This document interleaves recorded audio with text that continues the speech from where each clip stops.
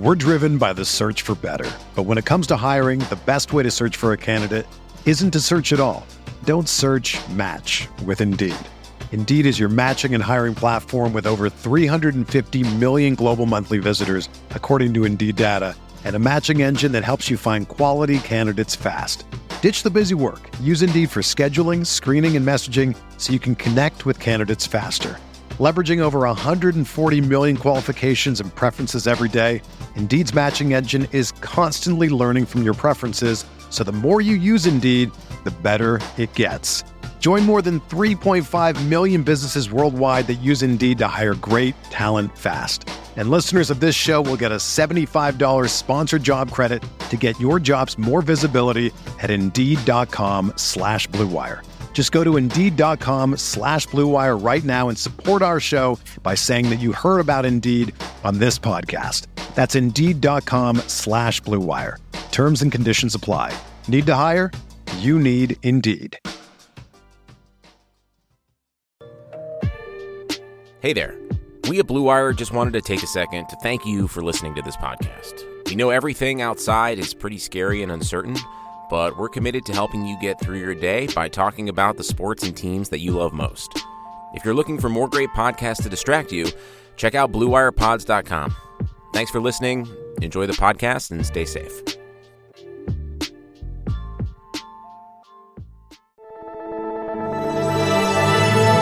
Blue Wire.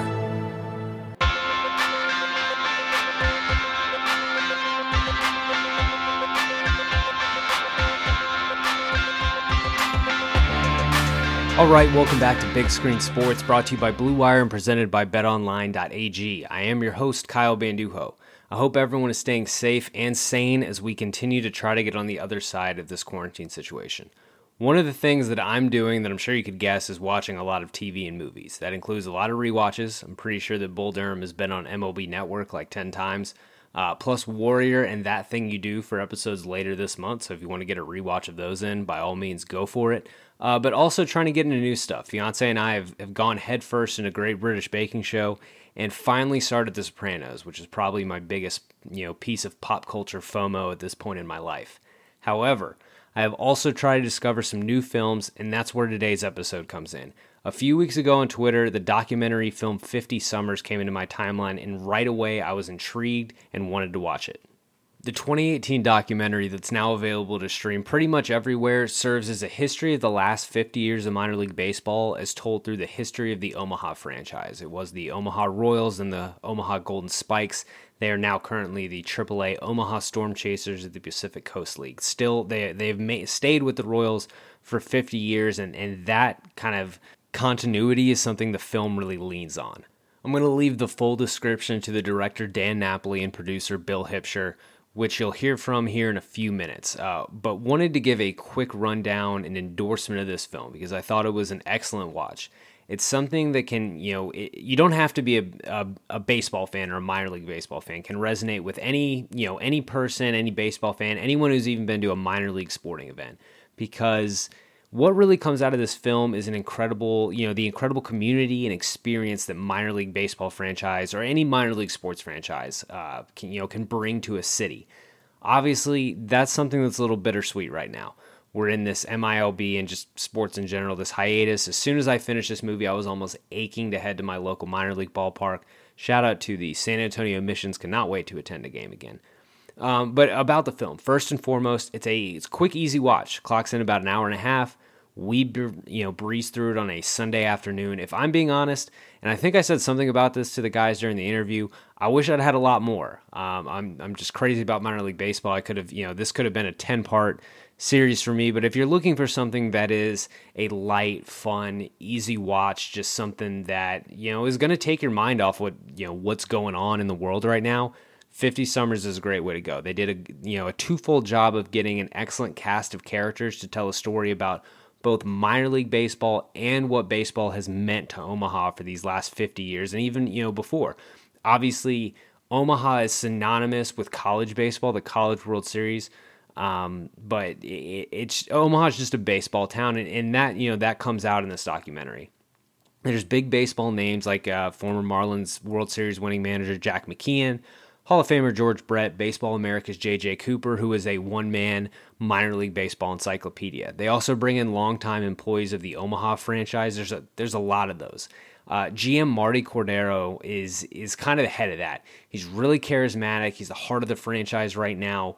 But there's so many longtime employees who really exemplify, what a family a minor league baseball franchise can be. I'm really partial to that. Me personally, I interned at a couple minor league franchises when I was younger, when I was in college. I love minor league baseball, and this documentary there's so much that's like minor league specific that's really interesting that they dive into, things that come up throughout the franchise's 50 years. One of the things that I think people think about when they think of minor league baseball teams or just minor league sports is the names, like the crazy names that we have now, like the Binghamton Rumble Ponies or the Jacksonville Jumbo Shrimp, things like that. Logos, the new product. It's been kind of like the new wave of minor league baseball in the past, 10 to 15 years of teams really jumping on this branding and going non-traditional. You get a really good breakdown of how that process comes together. For better or worse, the Omaha franchise has tried it twice. It seems like the Storm Chasers is really sticking, really successful. You get to, they show that process, which is really cool. Also, perhaps no minor league ballpark situation has been as hotly debated as Omaha's. They had the shared space with the College World Series for the longest time at Rosenblatt, which is was a classic stadium. But you get a cool look at what led into Omaha's new minor league only ballpark, which is just gorgeous. Like the shots of the park in that movie are incredible. If nothing else, this documentary is going to put a trip to Werner Park on your bucket list. It's definitely on mine. There's a lot more awesome stuff that they pack into that hour and a half. Bull Durham's impact on minor league baseball, how that actually changed perception and popularity of minor league baseball. The business operations that happen on a day-to-day basis in the game day, which is something that it's a cool look behind the scenes, and it's also for someone like me who worked in minor league baseball. It was just nice to see a light shined on that, and kind of the change in business operations going less about baseball, more about the fun business.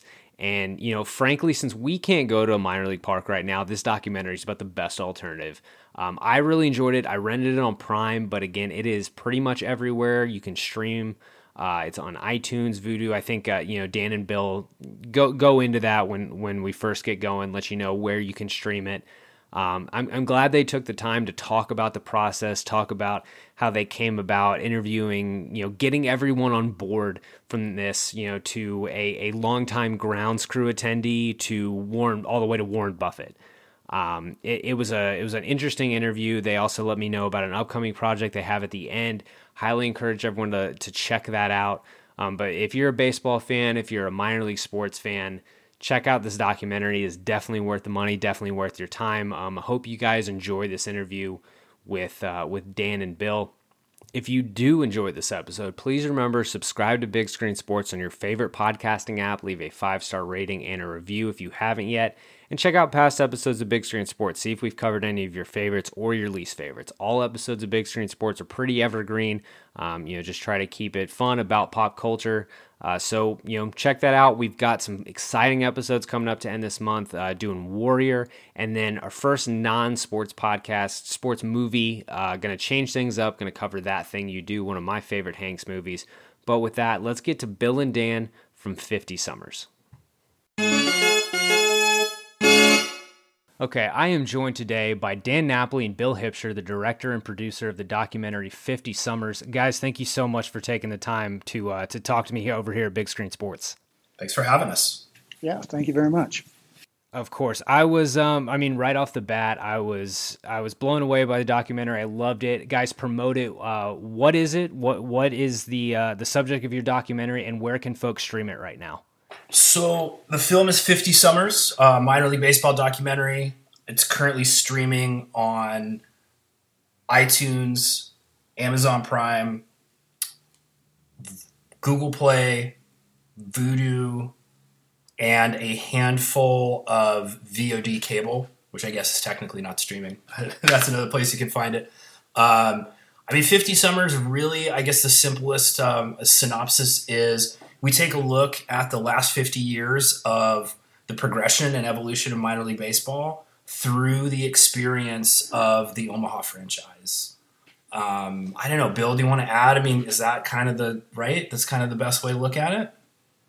It is. It's a film about minor league baseball through the eyes of Omaha Storm Chasers, but I think it ends up being a film more about community, and it's a sports film, but it's so much less about what's occurring inside the lines and so much more about what's happening outside the lines to have a minor league franchise exist, not just continue to exist through the years and the struggles that they went through to continue to stick around, but to stick around in one city for as long as they did, which was one of the things that when we first pitched the story was something that we thought was really interesting, was a unique fact about the Omaha franchise is it's the longest standing relationship with a major league franchise at the AAA level. And Storm Chasers and Omaha Royals and Golden Spikes and every other name that they've been through have always been affiliated with Kansas City.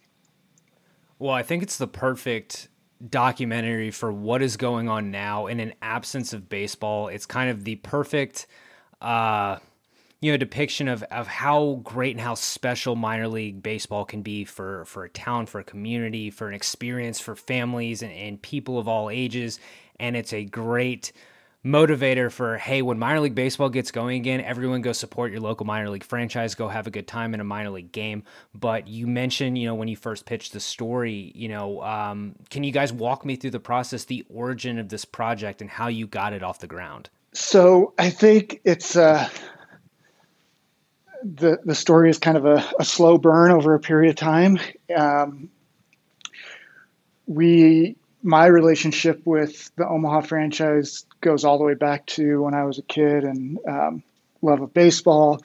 They had a junior, so anyone under, I think it was 16 years old, could get a season pass for something like $40. And I went to every game. I chased autographs. I was a baseball card collector, and then crossed paths with them several other times throughout my business life, and ended up building a relationship with one of our agencies with the local club, helping them with some marketing. And as we got to know them and see what was really happening behind the scenes, started to find these interesting stories that, for Dan and I as storytellers, you're always looking for what's something interesting behind the scenes that most people don't get to see. And after, being a baseball fan and playing baseball for a little while and then, going to all these games, I didn't realize what was happening behind the scenes, nor did I realize how much it had changed over the years to be successful. So as we got exposed to this, we were thinking about what story there could be to tell. And that started with, we're coming into our 50th season. We're going to do a brainstorming session on what we can do to promote the ball club this next year. And we were included as a part of that. And as I was talking to Marty Cordero, the GM for the Storm Chasers, we kind of finished up that phone call talking about it. I'm like, hey, Marty, have you thought about maybe doing like a feature-length documentary that we could do during this season? And Marty will tell you that he thought I was kind of joking and didn't think it would ever come together. And he said, yeah, send me over a treatment and we can talk about it.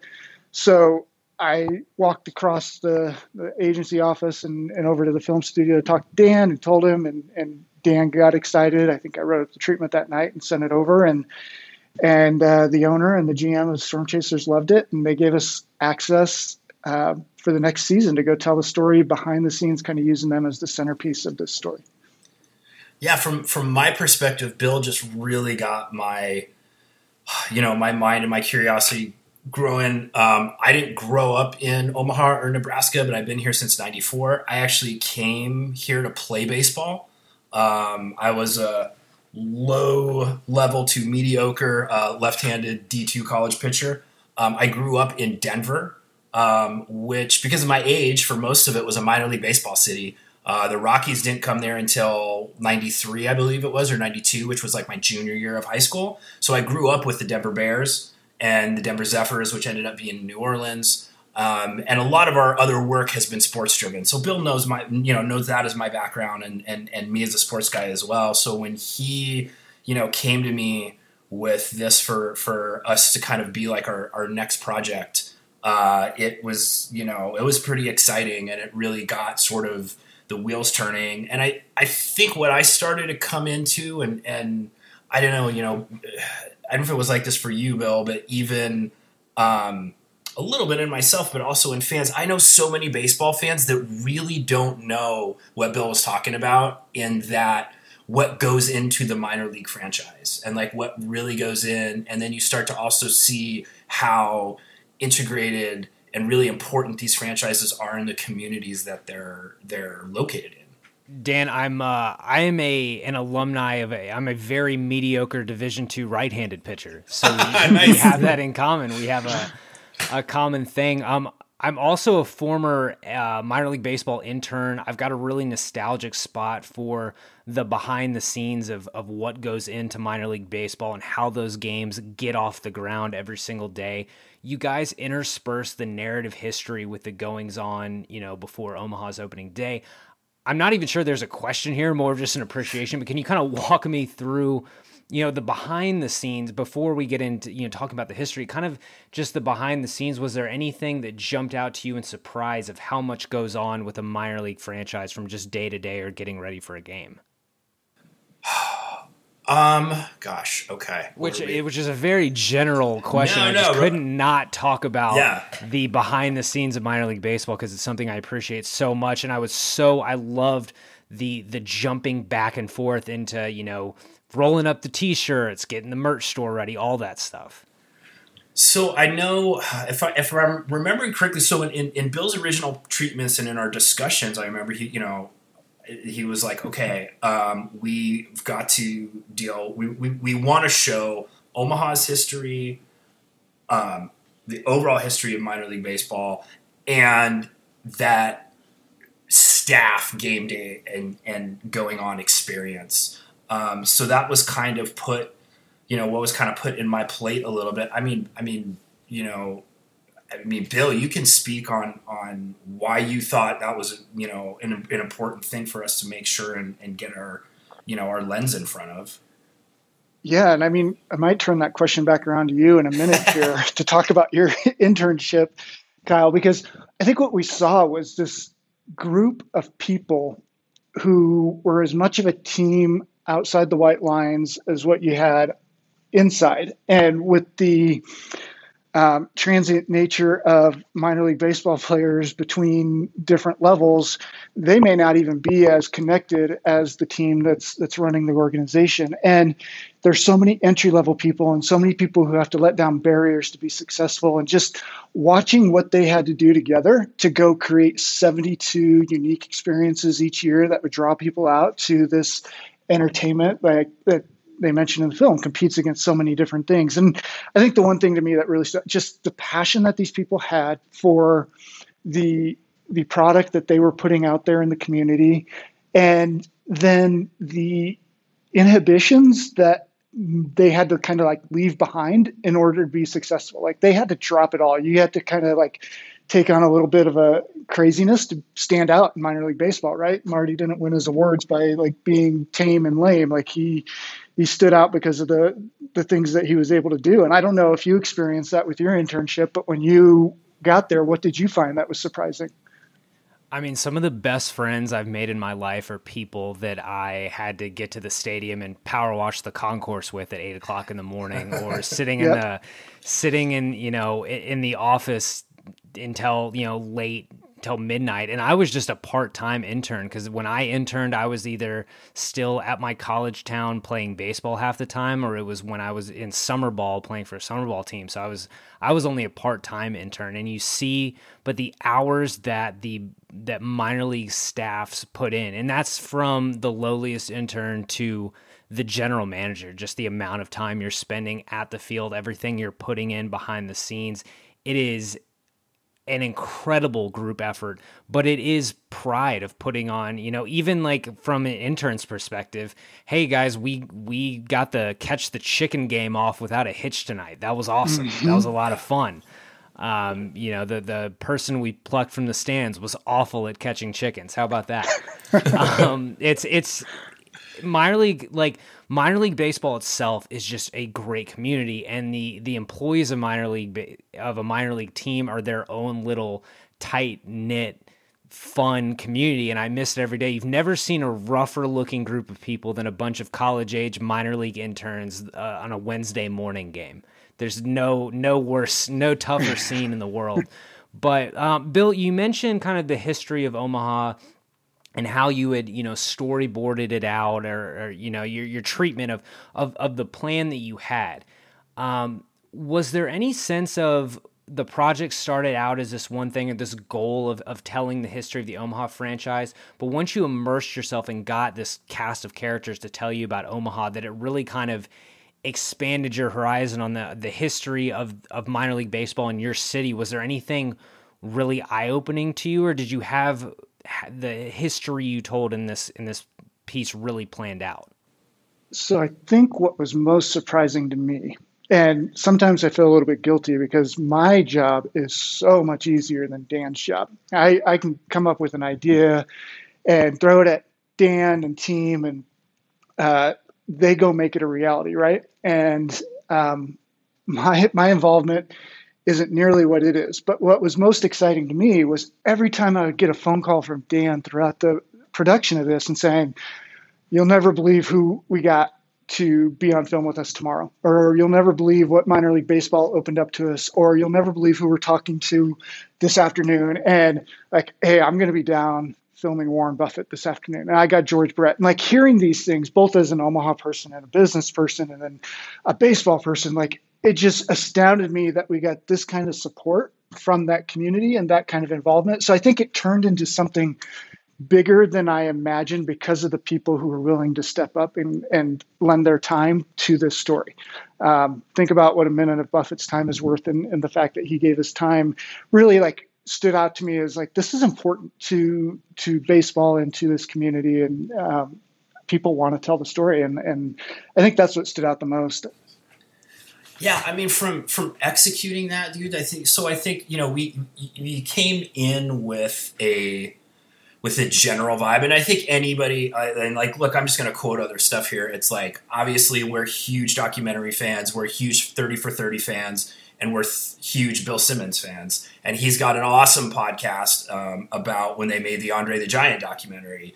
And he said that it's like they were 1,000,000% sure that the documentary was going to open this way with this thing. But like once they got into it, they actually went a different way. So our broad strokes never changed, but we did a lot of discovery in what are those major milestones? Where do those sort of like fit in? And when you're telling a story that's this large, 50 years of the miners themselves plus 50 years of Omaha, there's a lot of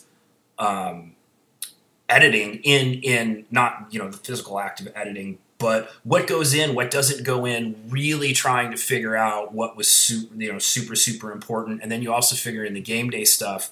What got to be really interesting as we had gone through a lot of the interviews is there almost were these like two topographical maps that you could lay on top of one another.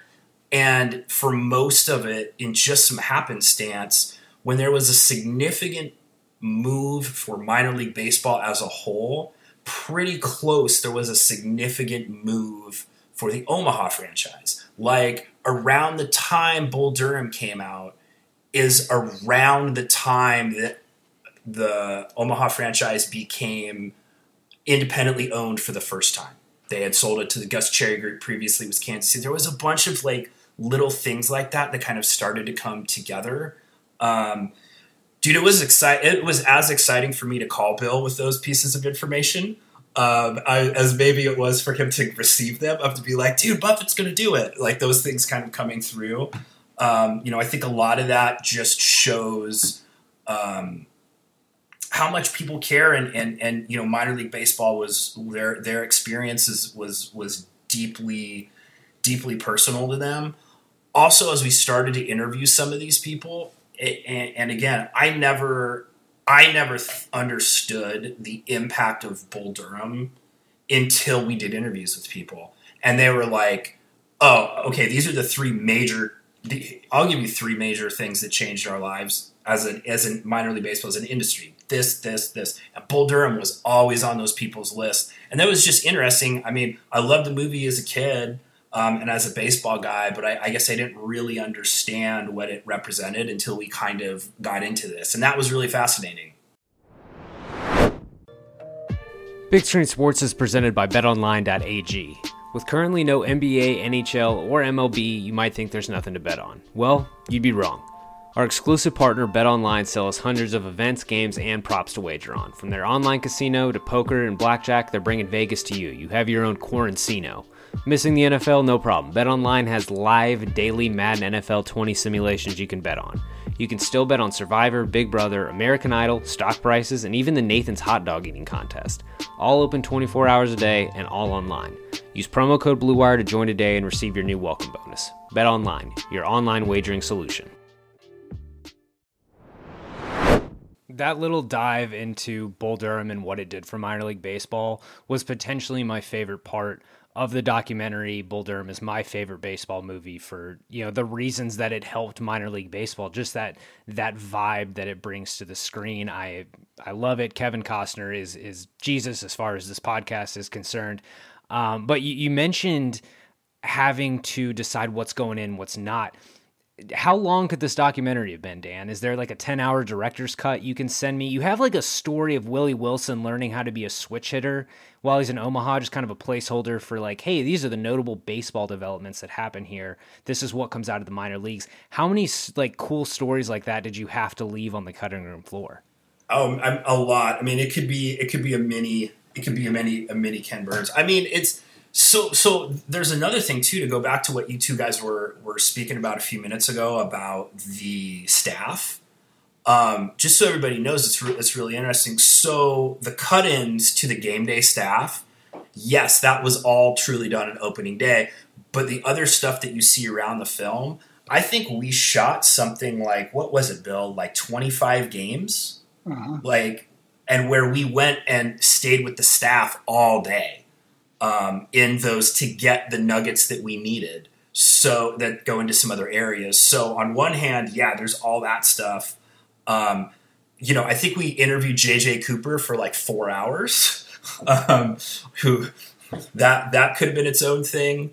Jack McKean telling like old school Omaha stories. There was a lot of, and so that just created a challenge of like, okay, how do we keep good pacing? How do we give some nuggets? Kind of serve those different masters. But yeah, I mean, there could definitely be, and that's a good thing. That's like where Bill comes in, of course, as a producer, as to like, hey, dude, no Lord of the Rings 2-parters.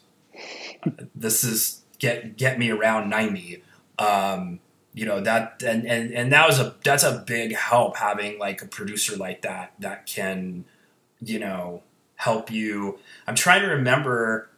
It was a little fat. I mean, maybe what was the first thing that you looked at, Bill? Was it maybe like 20 minutes longer than it was, knowing we'd cut it down? Yeah, it was about an hour 53. Okay. I just got to say, Jack McKeon's old Omaha stories sounds like potentially the best podcast in the history of podcasts. Just give me an hour of Jack McKeon telling old Omaha stories and just inject that into me. You guys mentioned, Dan, you mentioned JJ Cooper. I think very highly of JJ. Naturally, his commentary was one of my favorite parts of the doc. He kind of serves as an MILB historian of sorts. A 4-hour interview with JJ. I think, you definitely didn't have 4 hours of JJ in the hour-and-a-half documentary. I want to go through a lot of this cast of characters, this perfect commentary that you guys got. But what was the process of getting JJ involved? What was your goal for your conversation with him? So when you build out documentaries like this, and we've done enough of these, that I mean, there are roles, there are things that you go into, and we always knew that we wanted and needed a media person to be a bit of an authority, an authority, or kind of your shorthand, you would refer to him as your glue guy or gal. You can have a couple of them.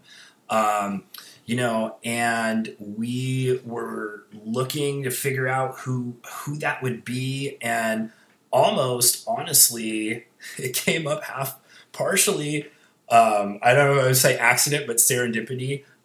Gary Green, who owns the Omaha franchise, also owns Baseball America, and Jack McKeon lives close to Durham.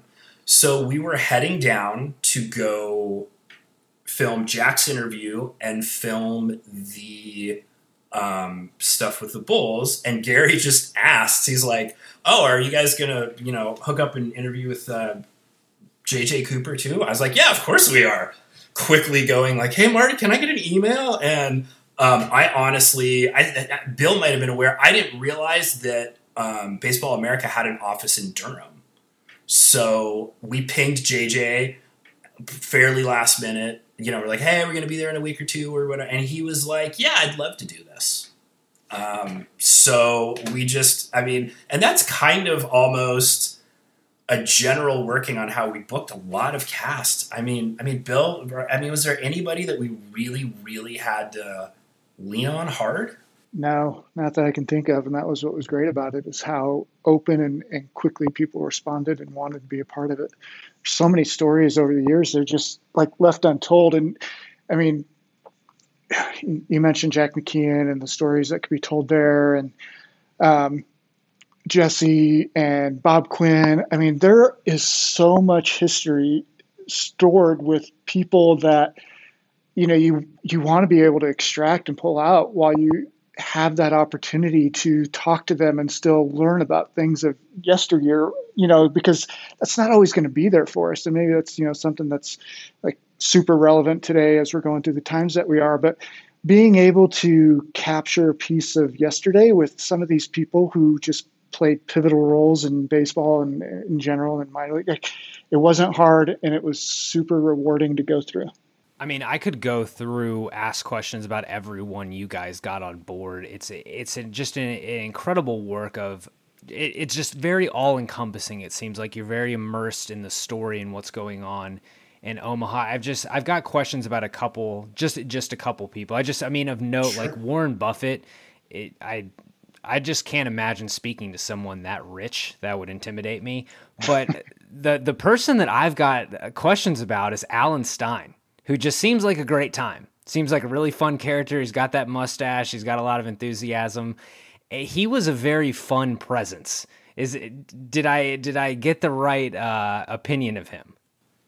Oh, 1,000,000%. Oh, sorry, Bill, go ahead. No, maybe before we even get to the movie, I had mentioned that we'd crossed paths with them several times over the years in business. And when they were looking for a place to build their new stadium, when they were moving out of Rosenblatt, I built a campaign for a small city, one of the suburbs of Omaha, called Bellevue Loves Baseball, to try and bring the Omaha Royals to this piece of land in Bellevue, which ultimately isn't where they wanted to go, isn't where they ended up. And it makes total sense. My job wasn't to understand why they wanted to be out in this one part of Omaha versus another part. It was my first interaction with Marty and Alan were on that process. And we got down, it was us versus the site that they're on right now. It had some pretty,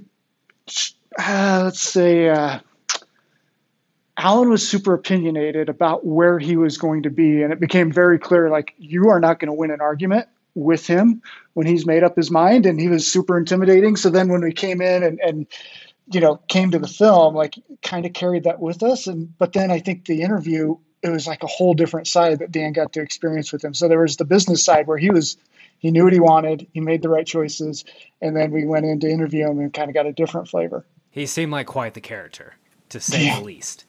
Another guy who stuck out to me and who you guys got a lot from, and is, I would think he is, to me, kind of the heart of this documentary in a lot of ways, is Marty, the current GM. If I'm not correct, he's still the current GM of Omaha. He, to me, embodied everything about this franchise and what makes it special and what makes minor league baseball special and what makes someone with passion at this job a perfect fit? If you could just walk me through the process of meeting Marty, and because Bill, it sounds like you had a pre-existing relationship with Marty, correct? You've known him a while.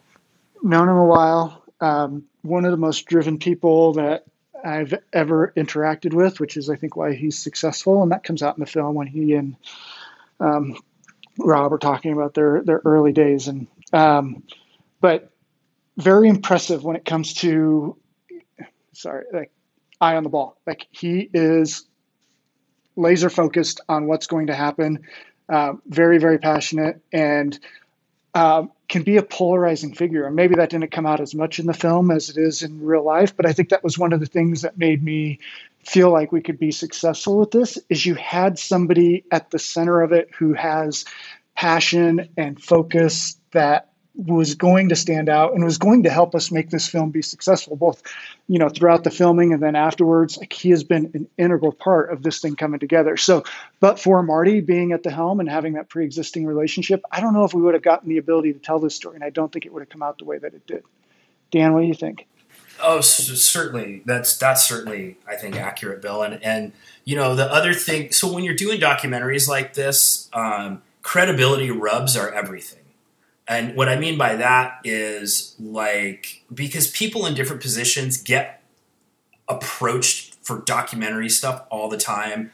The range from, a documentary that's maybe going to be a little bit more thoughtful to, more sensational stuff like yada, yada. And so having Marty feel good about us, that we would be authentic, I think is the key. And that opened so many of these other doors. Marty is an absolute intense guy. He loves baseball. He loves it.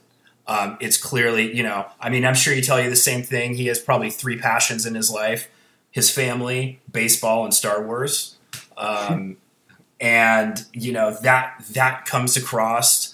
There are some hints, and I could imagine. I could imagine when he had first come there, that kind of being the franchise at that time was maybe very in the kind of. I don't want to say maybe ho-hum, but they had talked about that it's just we just do what we do, and these are the way things are. And Marty is not like that. He's an intense guy. So I could see that part in the film that Bill's referring, where he talked about him and Rob being very gung-ho, let's go, and people being like, hey, new guys, let's settle down. But yeah, I think Marty really, really embodies those, and he doesn't just love the game. He loves the people he interacts with there. I think my favorite quote from the film in regards to Marty was a really little subtle one, but it was from Kevin Reichart, another journalist that we had talked to, who covers baseball,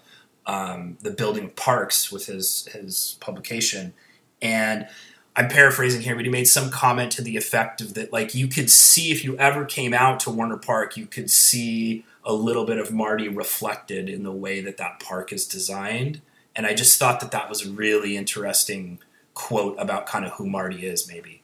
You mention quotes like that, your favorite quotes of the movie. I think mine, and this, I don't have it. I didn't write it down in my notes. What is the name of the longtime grounds crew employee that you guys featured a few times during the documentary? You're talking about Jesse Cuevas. Yes, him. The part where he's talking about the last game in Rosenblatt, that for me is the most.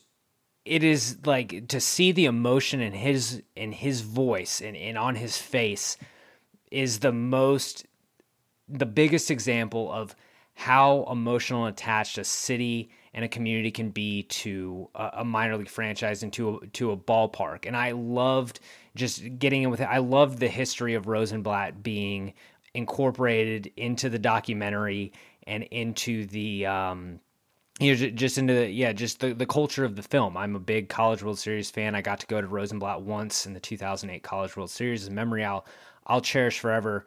But when it comes to Jesse Cuevas and the longtime employees that you talk to, what did you really get out of them in terms of it seems like you found a lot of people with long, enduring relationships with the Omaha franchise. It seemed like they had a lot of lifers or close to lifers in terms of people that worked for the Royals, the Golden Spikes, etc. What do you think that says about the franchise and how they go about things and how it's this perfect vessel of continuing? It's like the same thing with the Royals. This is a very long kind of question, but what do you think it says about that franchise that they have so many people who have been attached to the franchise for so long? I think in a general sense, I mean, they certainly have turnover like a lot of other folks in minor league baseball, and some of the staff that is featured in the film since the film has shot and come out have kind of moved on. Just a few of them. I think it just says that overall kind of, it's maybe cliche, but there's something about that kind of like Midwestern values to valuing like longevity. The new shiny thing isn't always maybe the best thing in the world, and I think that that's reflective in being people driven. I mean, Jesse Cuevas, and Bill can speak to Jesse more because like I didn't grow up here, so probably like you, I was like, oh my God, if I could somehow get to the College World Series as a player, my life would be made. Didn't quite get there, but we did get to do this film. But I mean, Bill growing up in the shadow of Rosenblatt, man, like, oh my God, I couldn't even imagine how great that was. It's funny, when is a groundskeeper a minor celebrity within your city? And that's what Jesse was. I mean, everybody knew who Jesse was. He probably couldn't go out in town without being recognized because he had that connection. He was the guy who took care of the Jewel of Omaha for so many years and just became super well known and connected to what he was doing and respected for the craft that he had that maybe some people didn't understand. Like the care and diligence and expertise that goes into maintaining and keeping that field there and ready for the AAA team and then the College World Series for so many years. But Jesse, if you're not from Omaha and you didn't attend many College World Series, you probably have no idea how big of a minor celebrity he was here in town. I have an insane Jesse story. Oh, hit me with it. Okay, this is just super baseball coincidental, right? So we're interviewing Jesse, and I know because of the way that it used to be. I mentioned earlier, I grew up in Denver. The Denver Bears were in Omaha's conference at that time, and I just sort of threw it out there. I grew up playing baseball with a kid named Mike Angelini. His dad pitched for the Bears and also got a cup of coffee or two for the Royals. I was like, I'm going to... Also, I'm always trying to, ice break my talent and get people comfortable. So I just asked Jesse because I know the time. I'd be like, hey, I'm going to throw this. I'm sure there's no way, but I had a friend of mine. His dad pitched in Omaha for a little bit for the Bears and then got to KC. The last name is Angelini. Did you know? He's like, Norm Angelini from 70 to 71 and 72 to 73. Oh, man, that guy was a wild man. And he just starts going off on some. I'm like, what are the odds that would be? And also, of course, the fact that Jesse, I bet he remembers every player he probably that went through there and had some interactions with. That's incredible. That I'm very envious of his memory, just for one. That's incredible. But you guys got a lot of people like Jesse who had such ties to the stadium. I've got to ask you about one more name, and this is the one that will probably be the most relevant to people who aren't quite as dialed into baseball. The film is narrated by Rob Riggle. How did that come about? That was Bill's idea, actually. Do you remember that, Bill? Yeah, faintly, but we were trying to figure out. I'll put you on the spot. Yeah, no, we get towards, we're starting to get towards the end of, we were done filming, I think, right, Dan, or nearly done. We might have had some pictures afterwards. And talking about narration, who the voice was going to be. And we had a couple of people that were going to chase, but we wanted to find someone who had some connection to the Royals, whether it be Omaha or Kansas City, but somebody who would have some heart in this, and made a list of who are people who we think might have some reason to connect to this and be a part of it. And we just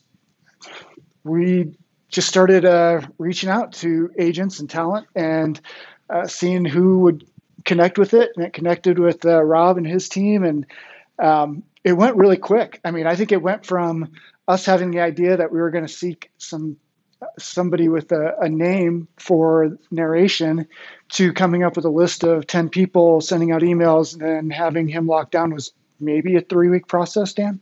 Yeah. I'll add some cool Rob Riggle thing. It was weird too, because it was we probably started. So we did our first screening for cast, crew, people, whatever, beginning of October. This is probably like early September, and I think what we had kind of landed was the concept of like, hey, maybe the big slick, maybe that's somebody, and Bill was the one who specifically, I remembered, say, make sure that we reach out to Rob Riggle. I really think that was so. It was weird, and it was short in a weird way too. It was also last minute. I was telling this story to somebody the other day. So we send our stuff to Riggle's people. We're waiting. We're coming close to that premiere. I have a guy lined up who I've worked with a bunch on several other like extreme sports docs and stuff we've done. And we don't know, we're like, oh, maybe Maddie will be a placeholder. We'll kind of see what happens. Well, he pings me. He's like, dude, I'm leaving tomorrow for my honeymoon, but we have a day off in Italy. If you can find me a studio, I'll go in. I'm like, great. Probably 15 minutes later, we get an email from Riggle's management. Yeah, Rob's interested. Can he do it tomorrow? We're like, yes. But I also, as like in my spot, I have to assume that falls through. So I literally stood up like almost 24 hours because of the time difference. I produced Matt.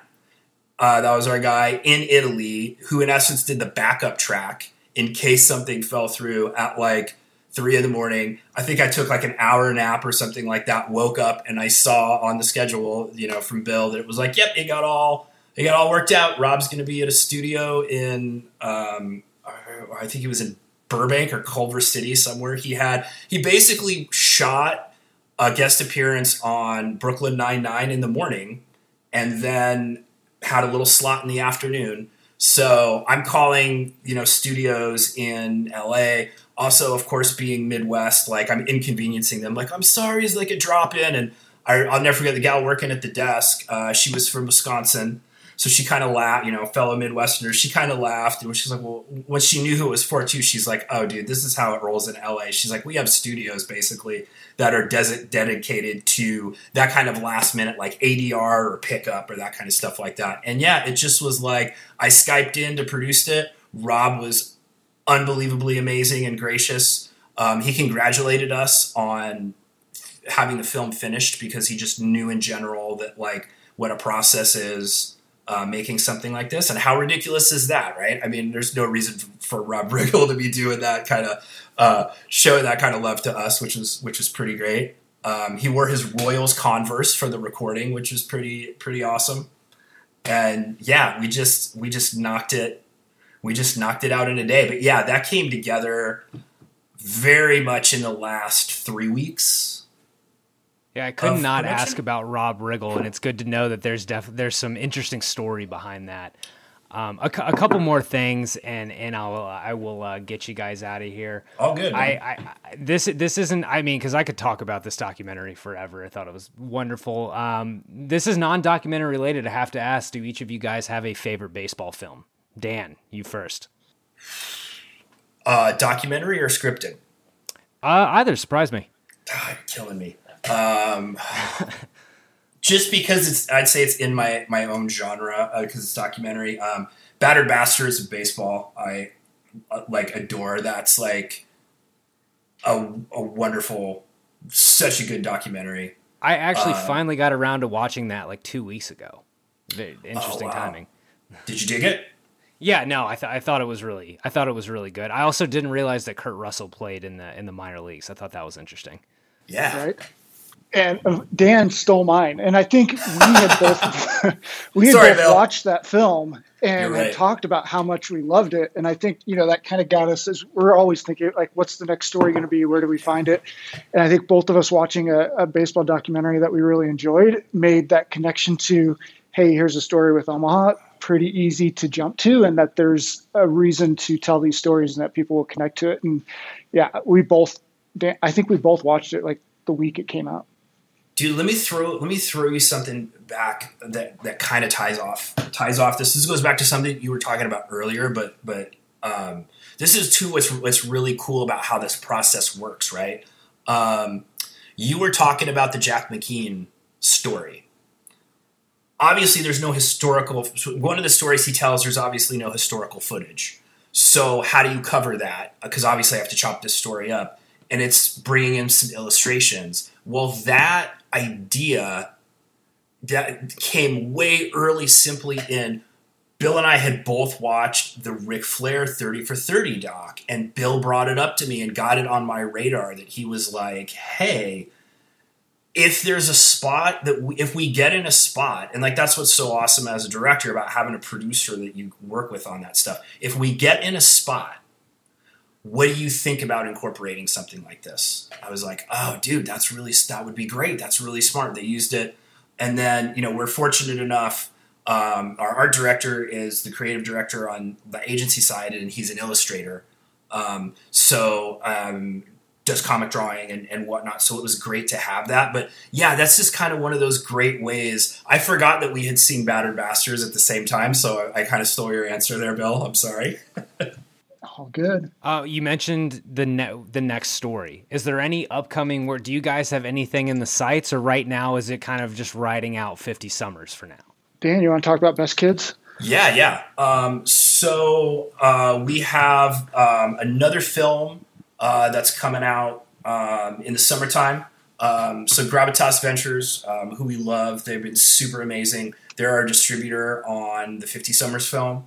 They've also opted to take this documentary, which is an extreme sports documentary. It's about a group of kids from Texas in the early 2000s who kind of jumped on and kind of transcended the sport of paintball, amateur and professional paintball scene out there. That's really interesting because that's, of course, a world that a lot of people are like, pro paintball, what? It's really interesting. It started as kids back around 2001, 2002. They were last year's 2019 defending NXL Series champions, so they have kind of kept going. That film is called Best Kids in Texas.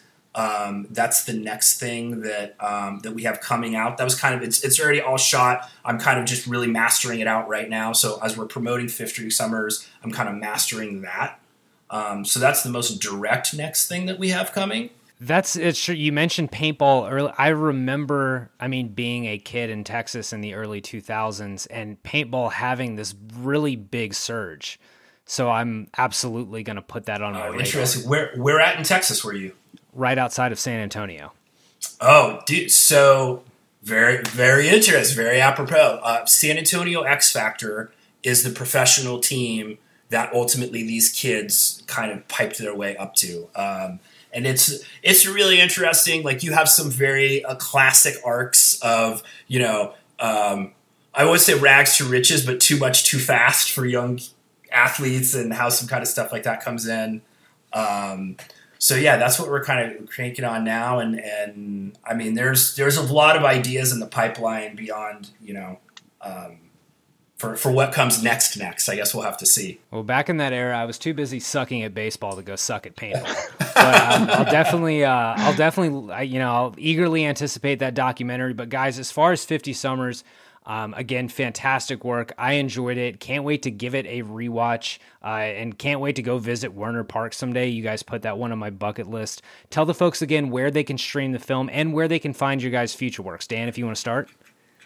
So 50 Summers, it's currently streaming. You can get your hands on it through iTunes, Amazon Prime, Google Play, Vudu, and it's also on selected cable outlets on their VOD. I'll let Bill take the second half / question also because I forgot what it was.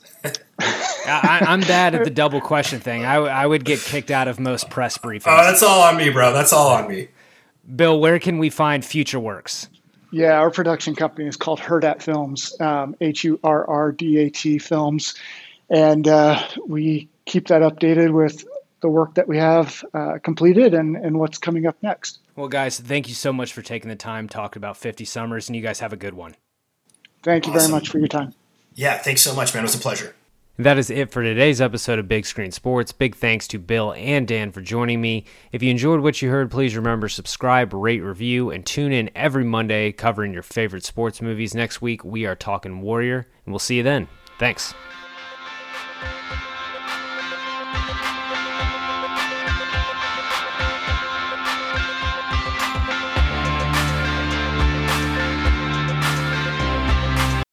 Whether you're a world-class athlete or a podcaster like me, we all understand the importance of mental and physical well-being and proper recovery for top-notch performance.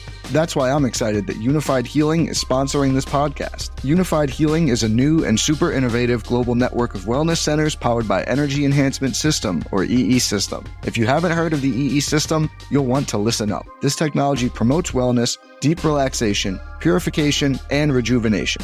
In hundreds of locations across the globe, access to a center is easy and affordable. Interested in experiencing the EE System technology for yourself? Go to unifiedhealing.com/bluewire to learn more and find a center near you. That's unifydhealing.com/bluewire. No material or testimonials on the Unified Healing website are intended to be viewed as medical advice or a substitute for professional medical advice, diagnosis, or treatment. Always seek the advice of your physician or other qualified healthcare provider with any questions you may have regarding a medical condition or treatment and before undertaking a new healthcare regimen, including EE System.